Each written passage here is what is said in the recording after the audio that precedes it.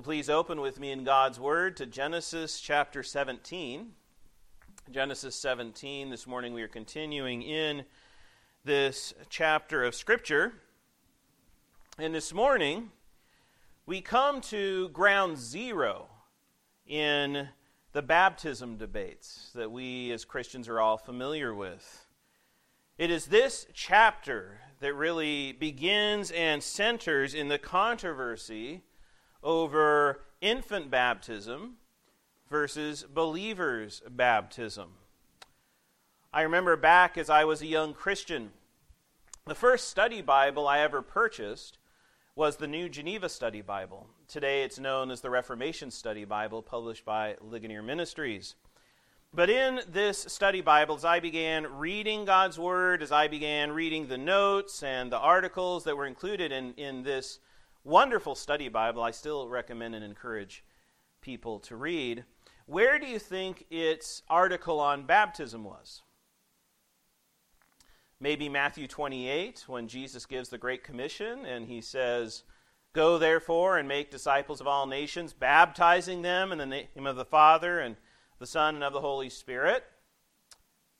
No, it wasn't there. Maybe in Acts chapter 2, when Peter, on the day of Pentecost, preaches the gospel of Jesus Christ, and that day 3,000 souls are converted and baptized into the church? No. If you have a copy of the Reformation Study Bible, you'll find it right here where you have turned, in Genesis chapter 17. And that infant baptism article begins in this way.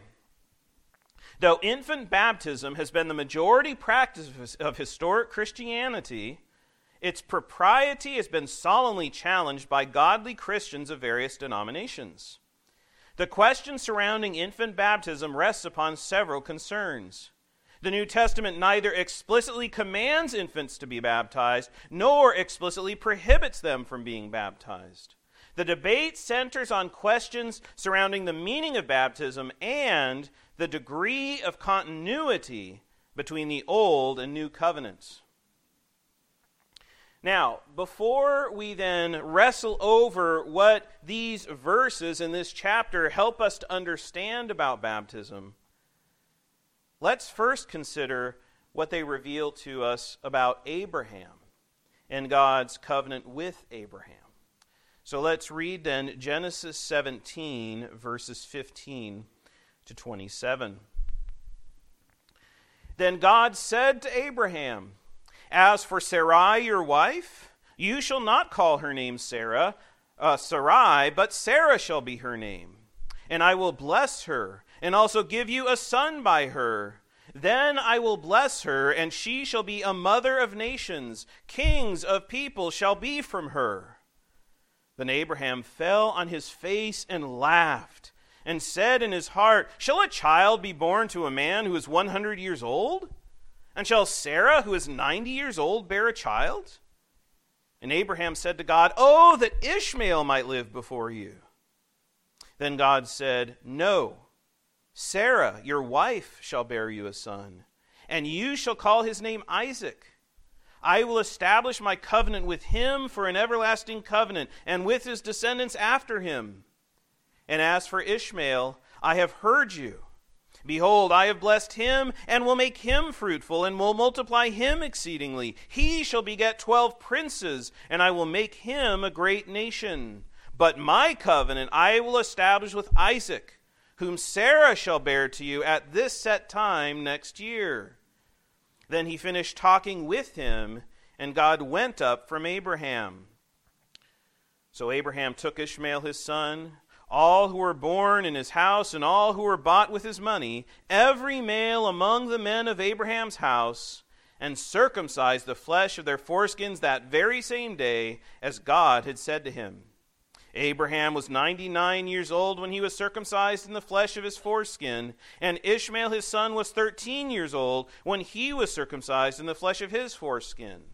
That very same day Abraham was circumcised, and his son Ishmael, and all the men of his house, born in the house or bought with money from a foreigner, were circumcised with him.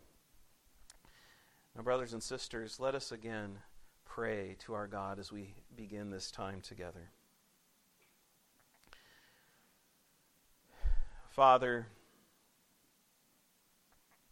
how wonderful it is for us to gather together this morning, to sing your praises, to come before your throne in prayer, and now to hear your word preached.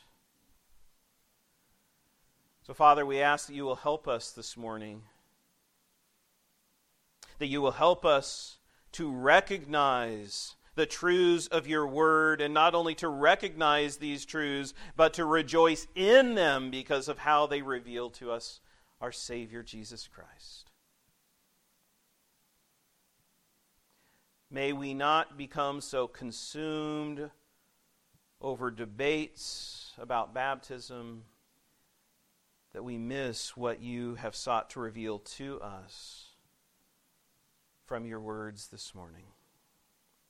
And so, Father, we pray that you will help us, that you will be with us, that we will continue to stay focused as your word is preached, and that you will empower these words, Father, through your Holy Spirit to take root in our minds and in our hearts, so that we will live because of the gospel that is revealed through your word.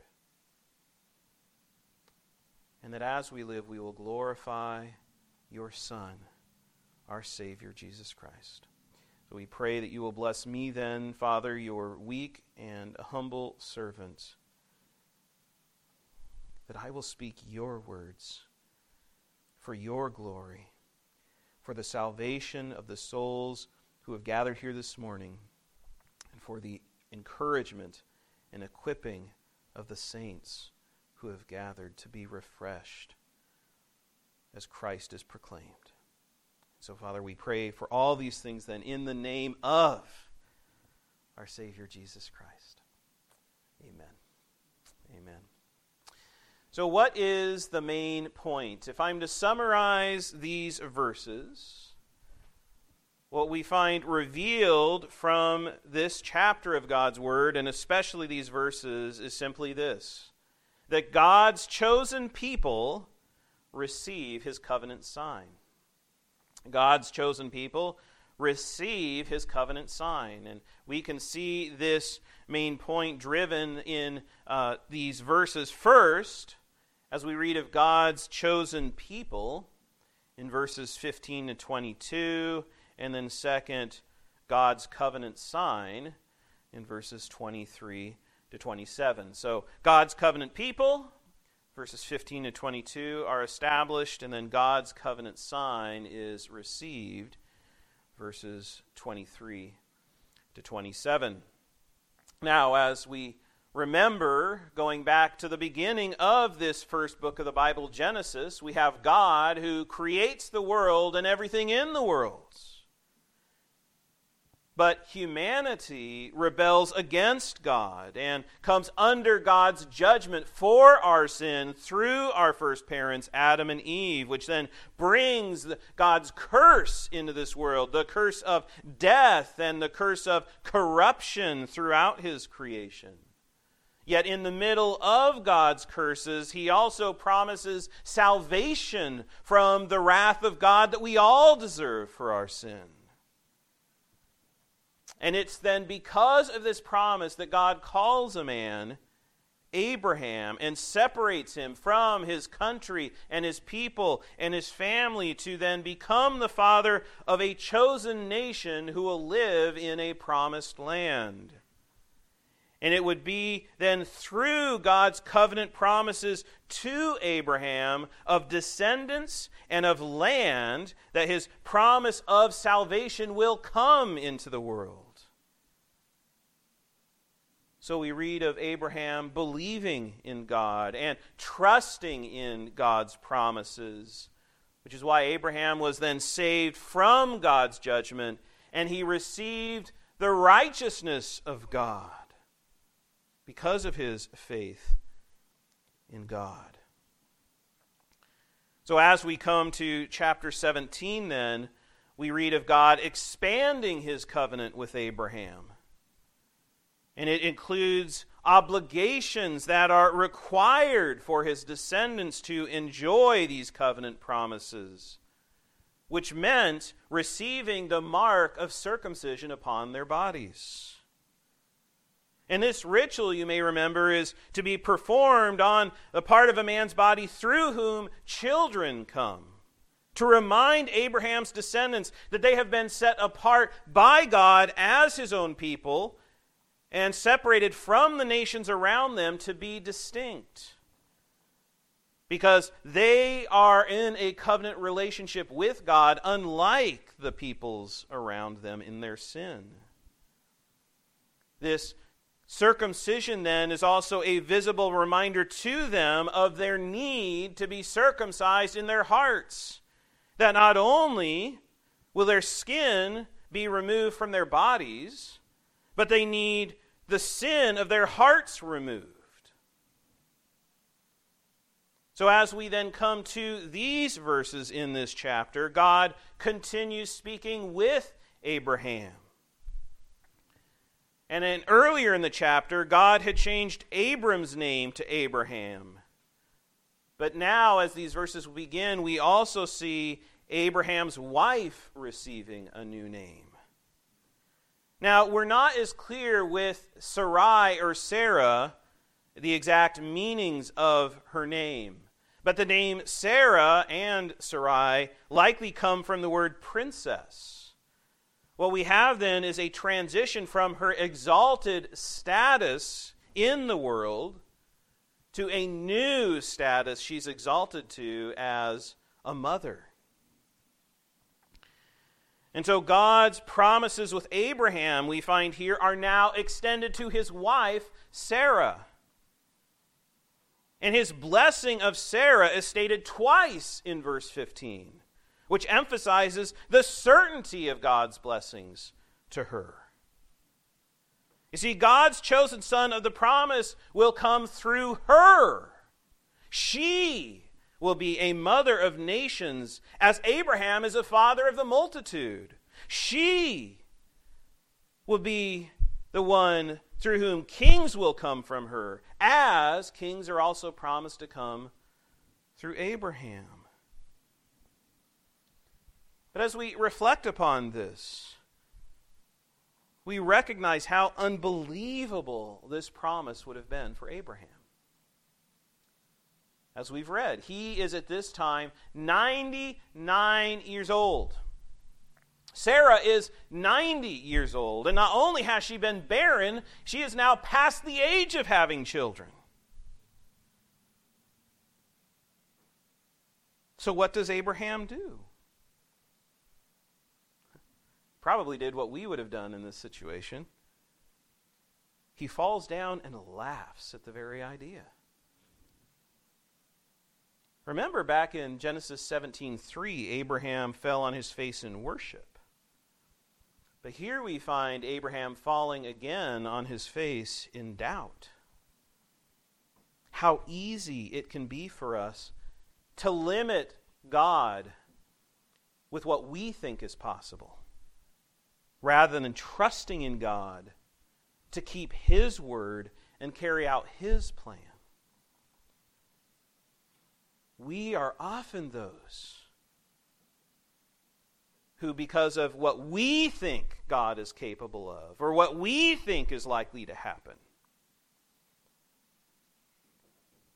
move away from our trust in God to doubt God as we live in this world. And that's exactly what Abraham does here.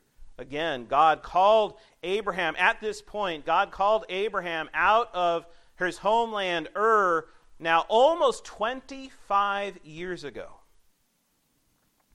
Almost a quarter of a century ago. And for the last 13 years, Abraham has been raising another son to be the one through whom God's covenant promises would come.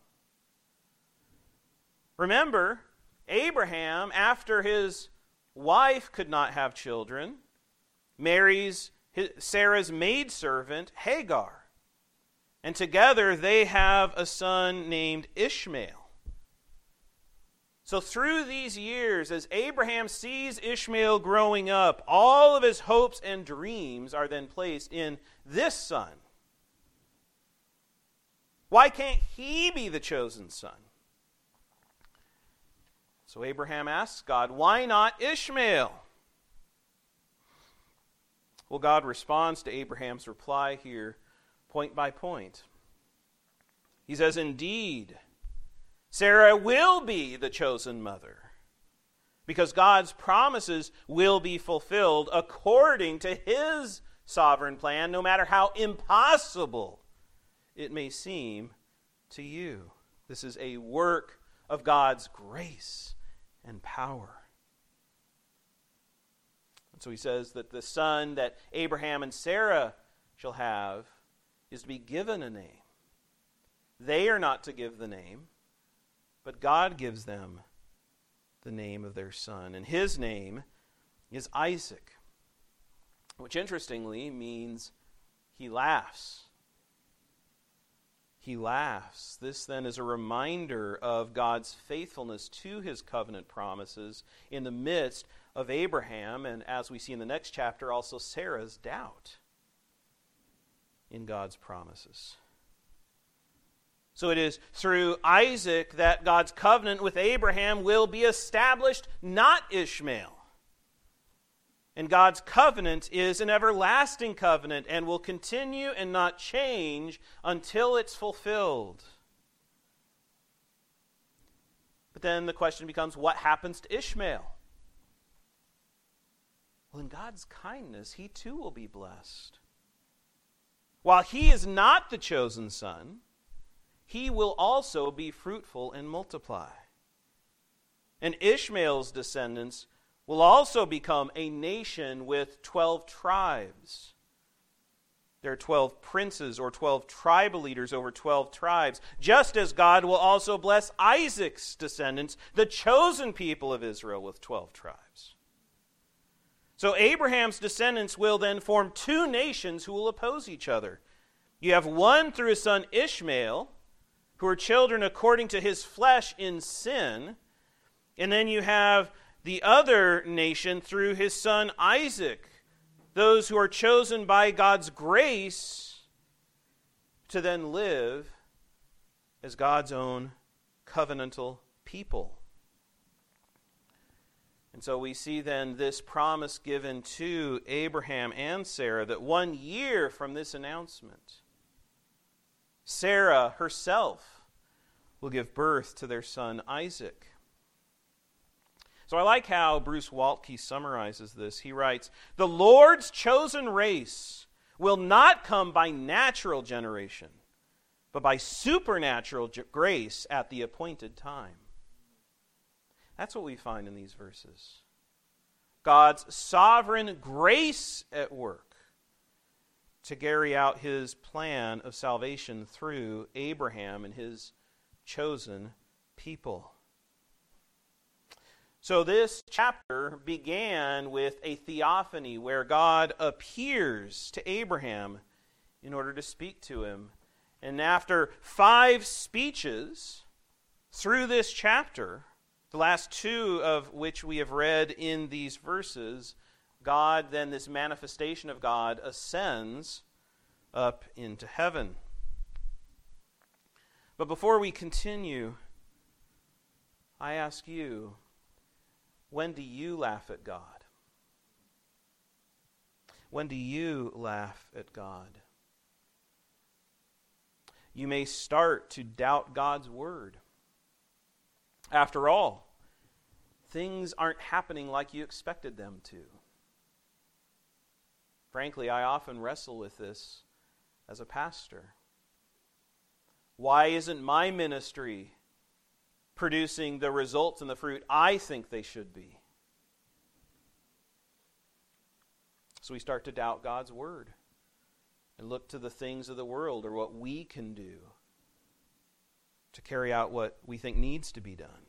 We can start to doubt his word. Or you can stop praying to God because you believe that he will not answer and hear your prayers after months or even years. of praying to him about something. So you stop praying, you give up. Or you seek to rationalize your sin before God, as Abraham has done, where you begin to think that your sin was somehow necessary for you to continue living in this world. You know what's remarkable in these verses? How patient God is with us in the midst of our doubts and our sin. God does not in anger cast off Abraham as he laughs, but he continues to speak to Abraham and remind Abraham of his covenant promises. And he also continues to care for us and to speak to us through his word, so that our faith will also grow and we will trust in God as his chosen people saved by grace. So we begin here by recognizing God's chosen people. But then we go on in these verses to see that God's chosen people receive his covenant sign. And that's what we read of in verses 23 to 27, God's covenant sign. God has now spoken to Abraham through this chapter. His manifestation, his appearing, has ascended to heaven. And what will Abraham do now? After all, he's still left with a barren wife who is past the age of having children, and his son is not the chosen child. Will his doubt become unbelief? Well, listen, Abraham's faith may waver, but his faith in God is genuine, and so it is strengthened through God's word. So after hearing God speak, he once again shows his faith in God by trusting in God's promises and by obeying God's command to circumcise those in his home. So we read then of Abraham's house receiving God's covenant sign of circumcision. And where does this sign begin to be given? With Abraham's son Ishmael. Isn't that interesting? The descendants of Abraham then will be mixed. Both the elect and the non-elect alike, those who have been chosen by God and not been chosen by God alike, receive the covenant sign of Abraham.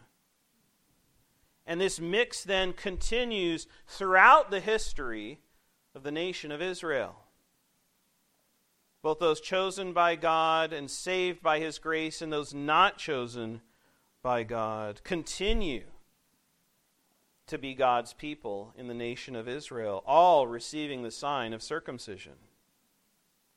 And because of Abraham's faith in God, we see him immediately seeking to obey his covenant obligation here. And this includes everyone in his house, whether they are servants who have been bought or whether they have been servants who have been raised in his house. And we see that this covenant sign includes Abraham, who at 99 years old was circumcised. He knew it was through him and through his chosen descendants then that this promise of salvation and this blessing to the nations will ultimately come. So Abraham is baptized when he is 99 years old, and then we read of Ishmael. Abraham was circumcised when he was 99 years old. And then we read of Ishmael, who was 13 years old when he was circumcised. Because he too will bear the mark of God's covenant to Abraham throughout his life. And the rest of the men who live in Abraham's household are circumcised as well. But notice the emphasis on the day. Verse 22, that very same day. And again, verse 26, that very same day. This reveals that this is a turning point in world history, like when Noah enters the ark, or when Israel is set free from slavery in Egypt in the Exodus. This is a day to remember among God's people.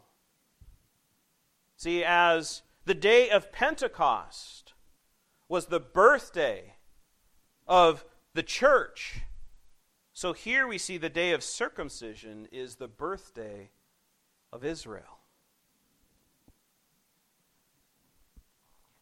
So what we find then through these verses and in this passage of Scripture is that God's chosen people receive His covenant sign. And as I've mentioned before, I appreciate his writings on God's covenant. Samuel Renahan, in his excellent book, The Mystery of Christ, writes this of circumcision. He says, the addition of circumcision subsequent to this statement of faith and justification was a confirmation to Abraham that what he believed would indeed take place. God promised Abraham that from his offspring would come one who would bless the nations. And so God added circumcision to confirm this promise outwardly. Those who are circumcised are the people of the one who will bless the nations. And so here in the book of Genesis, we find Moses is the one recording these words for Israel, so that they will know the purpose of the mark that their men bear, as well as recognize God's covenant that has been made with them. But what do we find as we continue reading through the Old Testament? That generation after generation, Abraham's descendants, Israel, break God's covenant. They break the covenant that God had made with Abraham and his descendants. In Exodus chapter 4, we read of Moses himself failing to circumcise his son. As we continue reading forward in the book of Joshua, Joshua chapter 5, after God had freed Israel from their slavery in Egypt, in the wilderness, Israel again fails to circumcise their sons, which is why Joshua then must circumcise them before they enter the land that God had promised them. And we continue to see such unfaithfulness and disobedience through God's people Israel throughout the Old Testament. And yet, God's covenant promises remain with His chosen people throughout the Old Testament, until we come to the New Testament, when God the Son Himself becomes a descendant of Abraham. Now, when we think of the coming of Christ, we often think of our Christmas celebrations. When we read together from Luke chapter 2, which indeed is a wonderful passage of Scripture. But often we end our readings Christmas time with Luke chapter 2, verse 20. Don't miss what comes in the very next verse. Luke 2, verse 21, we read these important words.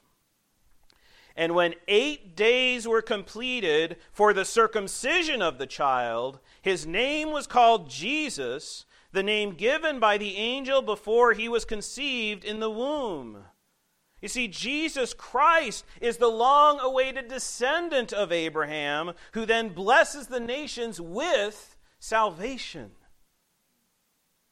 It is Jesus Christ who then comes and lives in the place of disobedient, sinful men and women who are under the very wrath of God for our sin. And after living righteously for us, he then is nailed to the cross, where his blood pours out under the judgment of God as the punishment for our sins in our place. It is then Christ who is the fulfillment of God's covenant with Abraham, and as the one who received the covenant sign that pointed to himself, as the one who would finally bring and accomplish this promise of salvation.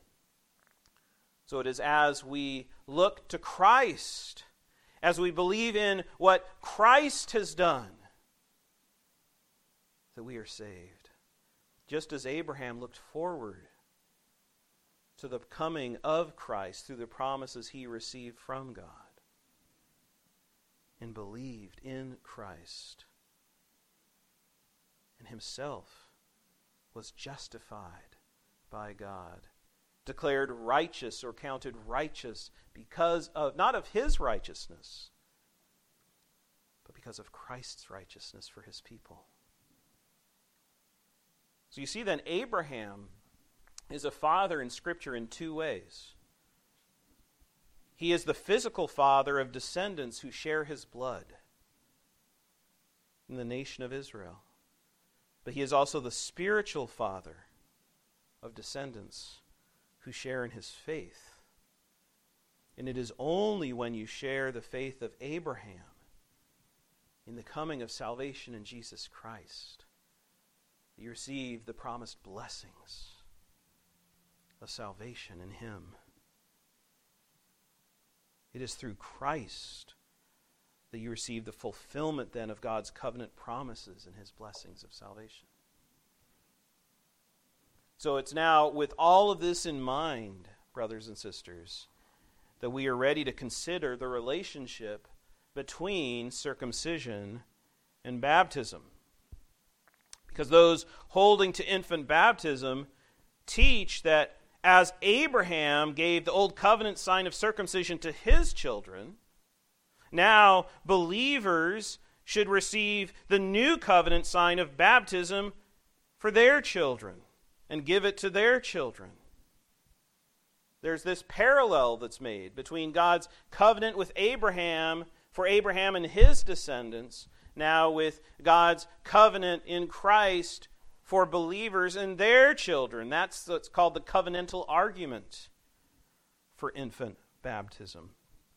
But I want us to look together at 4 biblical passages here as we consider the relationship between circumcision and baptism.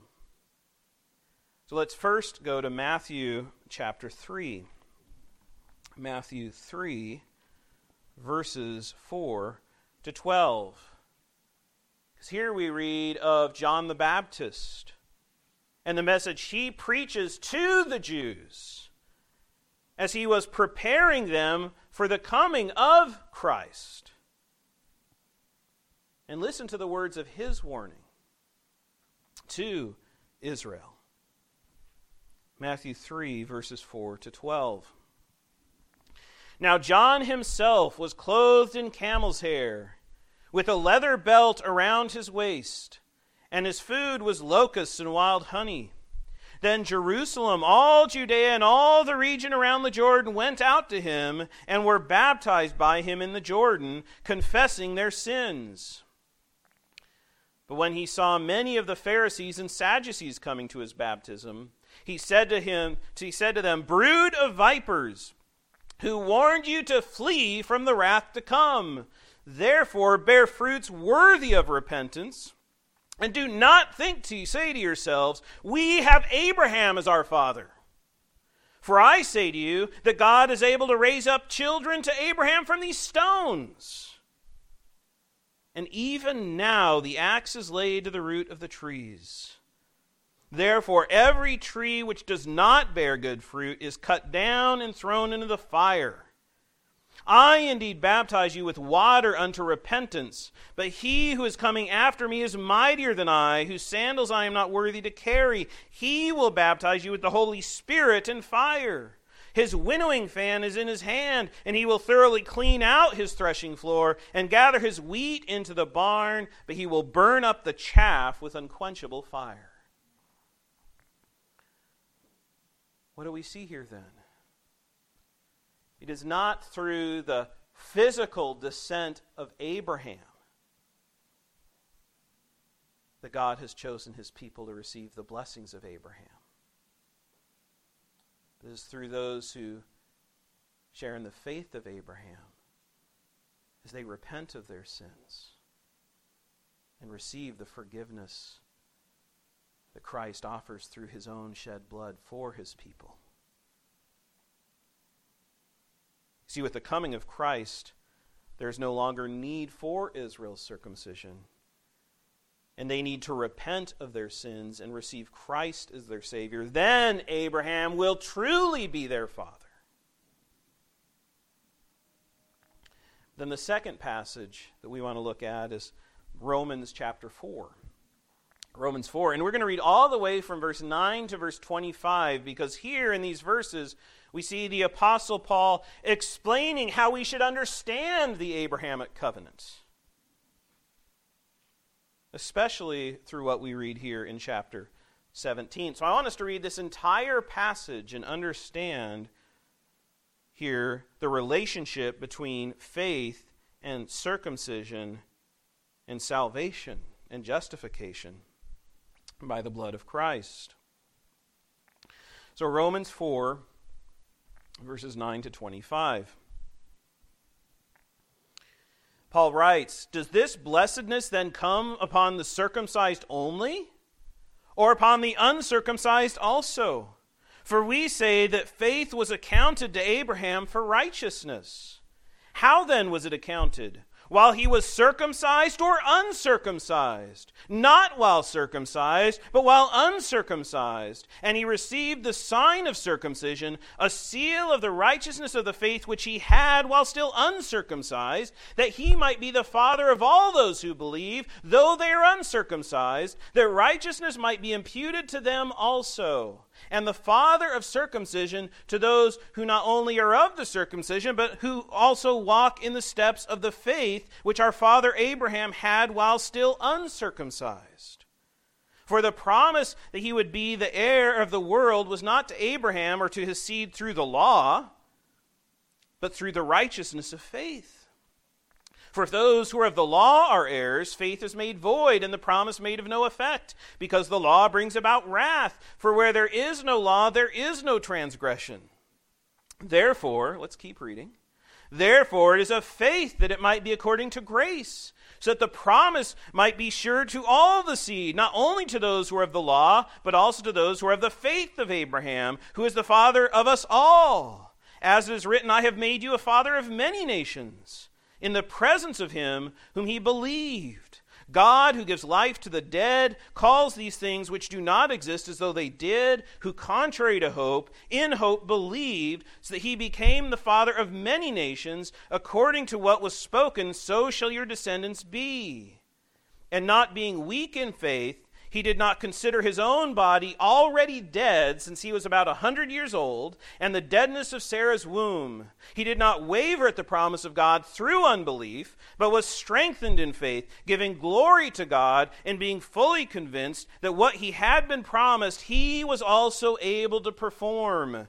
And therefore it was accounted to him for righteousness. Now, it was not written for his sake alone that it was imputed to him, but also for us. It shall be imputed to us who believe in him who raised up Jesus our Lord from the dead, who was delivered up because of our offenses and was raised because of our justification." What words we have here from this chapter explaining to us Abraham in this covenant. Here we find Abraham believing in God and trusting in his promise of salvation to come in Christ before he was circumcised. so that he'd be the father of all those who believe, whether they are uncircumcised or circumcised. So Abraham's faith comes before the covenant sign of circumcision to show that God's chosen people of salvation in Christ are not merely those who are Abraham's natural descendants of Israel, who are then required to keep the law, but are those who are Abraham's spiritual descendants in Christ because they have believed in God's promises. Do you see then this relationship that is required of the true descendants of Abraham, who recognize and see Abraham as their spiritual father by believing in Christ? Let's turn to the third passage of Scripture then, Galatians chapter 3. Galatians 3, verses 26 to 29. So here we see how Abraham has become the father of all those who have faith in Christ. And it is through Christ that the nations are then blessed in Abraham, as God had promised to Abraham. Galatians 3, verses 26 to 29. Paul writes here to the churches of Galatia, "For you are all sons of God through faith in Christ Jesus. For as many of you as are baptized into Christ have put on Christ. There is neither Jew nor Greek. There is neither slave nor free. There is neither male nor female, for you are all one in Christ Jesus. And if you are Christ's, then you are what? Abraham's seed, and heirs according to the promise." So here we find who have Abraham as our father. It's those who have faith in Jesus Christ, whether Jew or Greek, circumcised or uncircumcised.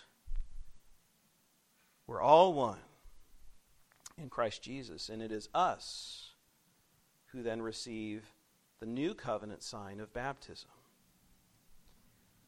Then there's one final passage of Scripture we should look to this morning, and that's Colossians chapter 2. Colossians chapter 2, verses 11 to 15, because here we see the most direct connection and explanation of the relationship between circumcision and baptism. And pay close attention to Paul's argument here. Colossians 2, verses 11 to 15.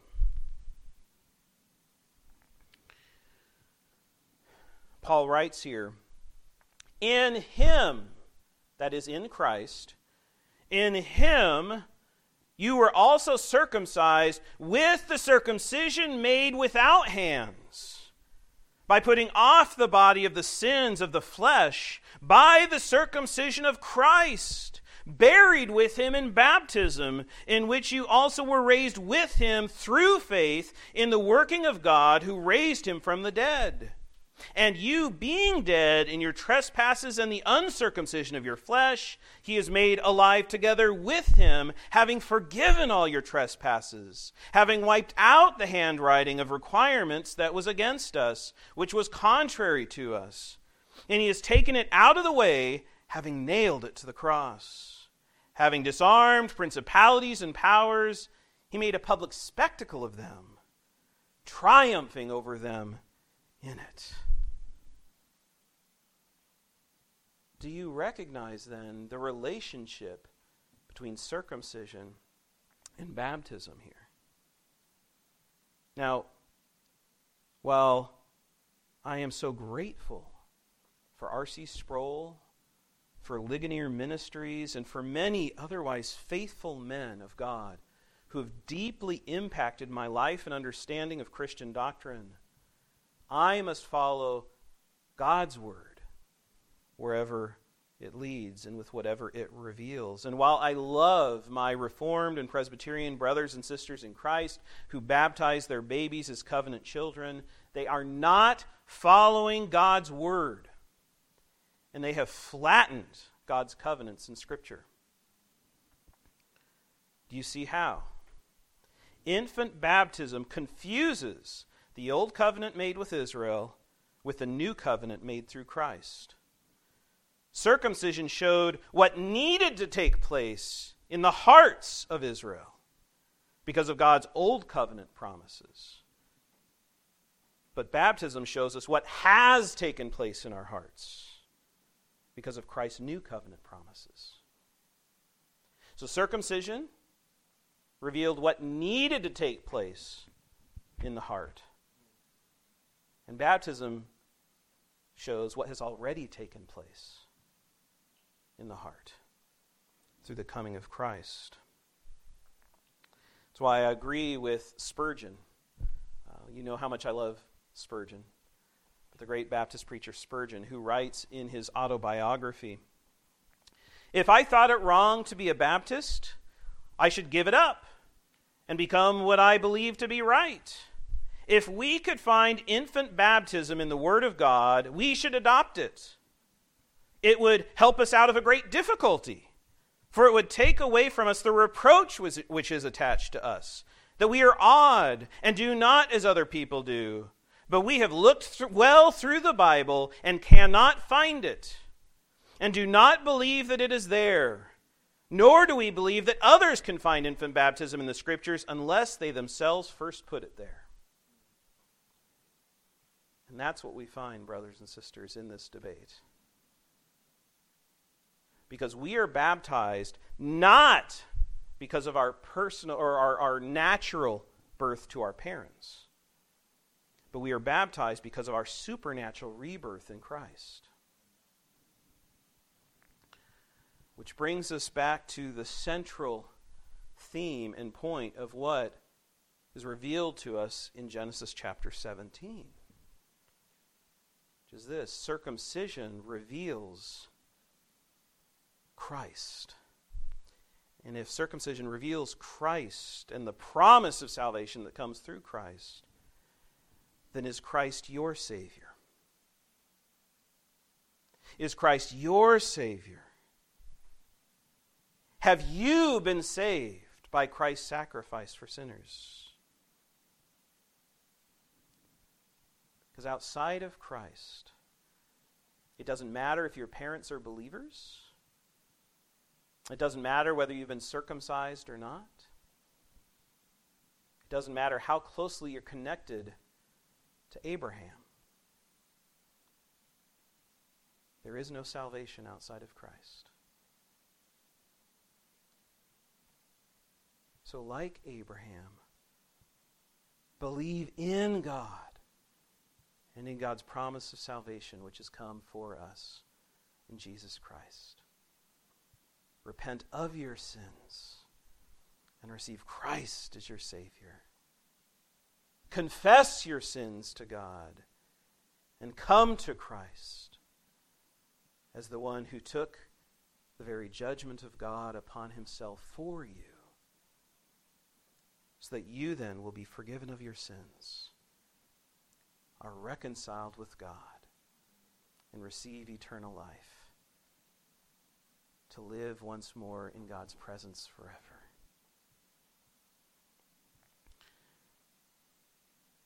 But listen, if you are believing in Christ, and your heart has been circumcised by God's grace, but if you haven't been baptized as a believer yet, then there's also this word for us: don't delay any longer. Don't delay any longer. If Christ has changed your heart, if you are believing in Christ, be baptized to show that your old sinful self has died with Christ and has been buried with Christ in his death and has been raised up in newness of life because of Christ's work of salvation in your soul. Abraham received his covenant sign that very same day. May you receive God's covenant sign of baptism as a testimony of Christ's grace in your lives. So if you have not yet been baptized as a believer in the Lord Jesus Christ, follow Christ your Savior in baptism today. Don't wait any longer, but identify with your Savior because of what He has done for you. God's covenant people, His chosen people, receive His covenant sign. Because we have been chosen by God for salvation in Jesus Christ, may all of us receive His covenant sign of baptism when we come to faith in Him. Let's pray.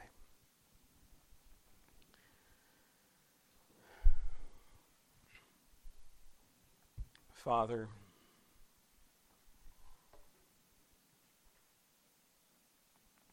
what a wonderful picture you have given us of your grace through baptism. May we not confuse this covenant sign with a covenant sign that did not save. May we recognize circumcision for what it was, a temporary sign that was given to show the coming of Christ in our need for His salvation. May we be those who believe in Christ, who share the faith of Abraham, who are then baptized into the body of Christ as those who are children of Abraham, the true Israel of God who have been saved by faith. Father, we pray these things then in the name of our great and glorious Savior, Jesus Christ. Amen.